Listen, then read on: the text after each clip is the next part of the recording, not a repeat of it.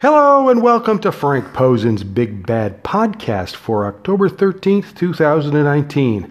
Don't forget to check out my blog at frankp316.blogspot.com. Okay, we have 3 new videos up from last night's UFC show in Tampa, Florida. So let's go over them. First one, of course, was the main event.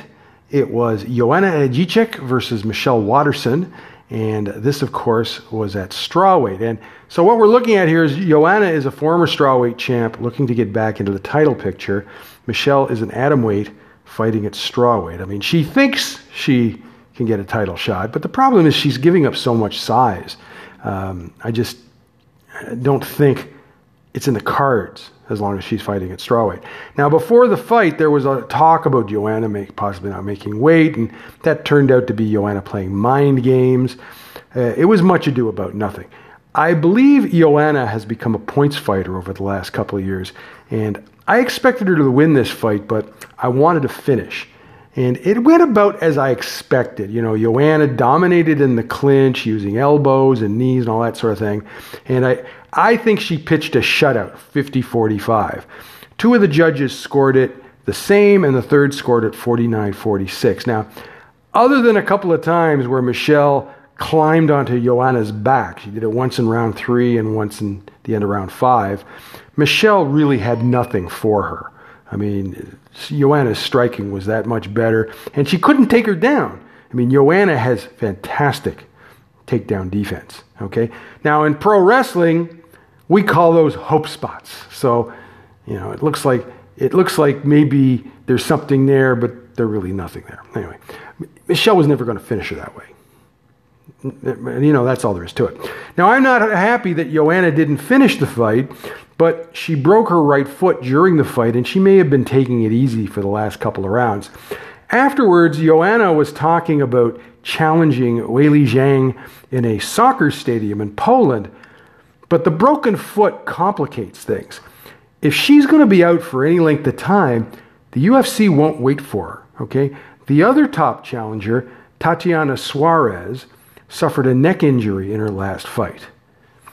Maybe give Jessica Andrade a rematch in Brazil.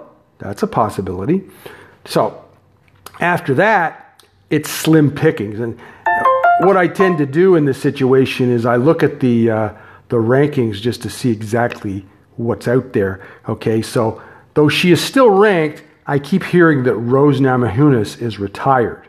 Okay, Nina Ansaroff, who I think is ranked 4th or something like that, is taking a year off to have a child, okay?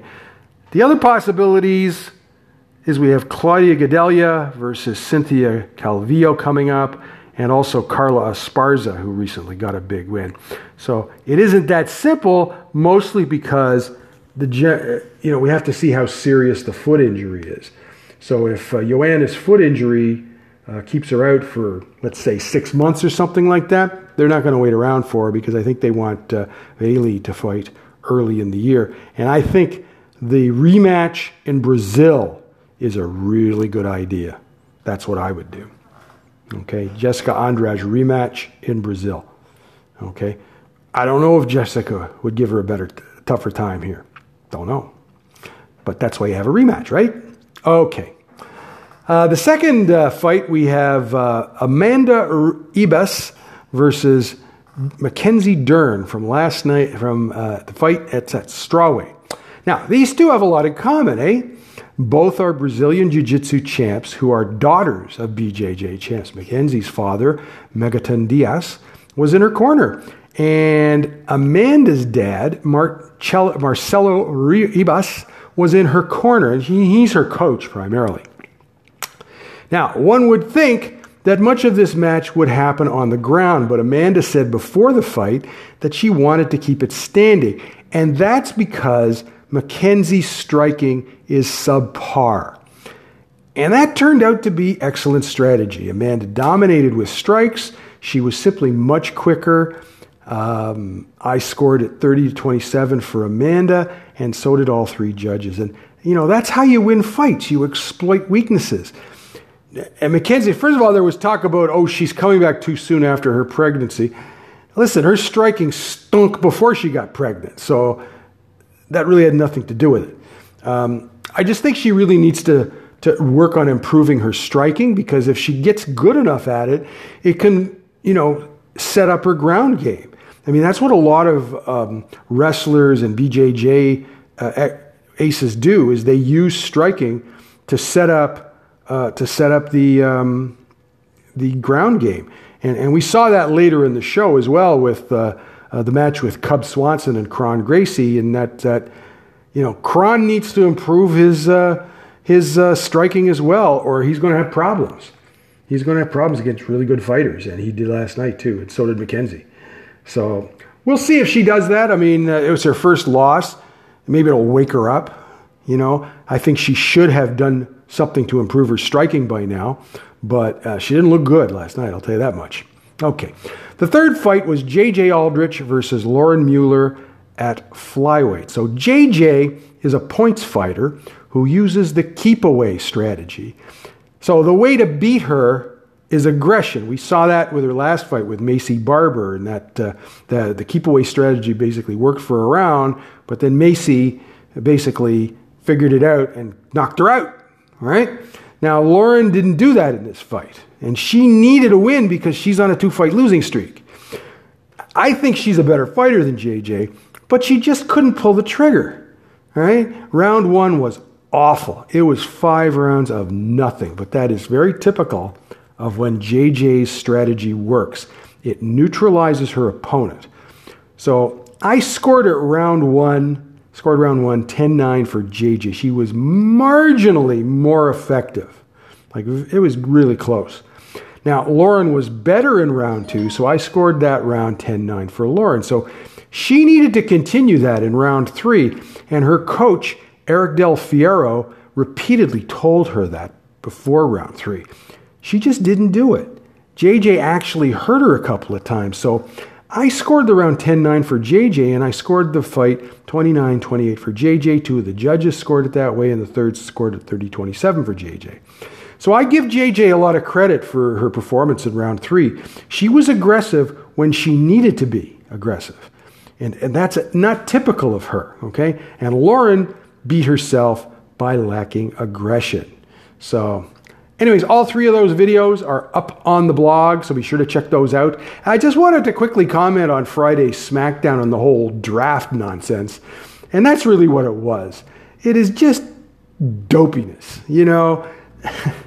Everything about that was completely stupid, all right? First of all, if you noticed, if you were watching the show, they issued a press release earlier in the day about who was going to be in the draft pool for SmackDown, the episode of SmackDown, and who was going to be in the draft pool for the episode of Raw. And the picks during SmackDown were exactly in that order. If you can believe that. How dumb do they have to be? Anyway, from what I understand, they have changed the order that's now alphabetical for the Raw pool, so you're not going to be able to tell. But they're stupid to do that in the first place. Anyway, the other thing is, if you noticed, Alexa Bliss and Nikki Cross were listed as a tag team, but they were drafted by Raw separately. So that didn't make any damn sense. And then there's also draft picks that made absolutely no sense, like the Lucha House Party. I mean, really? Lacey Evans? Natty Neidhart? I mean, seriously. You got to be joking. So the whole thing was kind of stupid. And, there's really nothing much to say about it. I mean, I hope Monday is better. But that was pretty dumb. Anyway, that's it for today. Again, don't forget to check out those videos at frankp316.blogspot.com. Be back probably on Friday. We got a UFC show next week in Boston.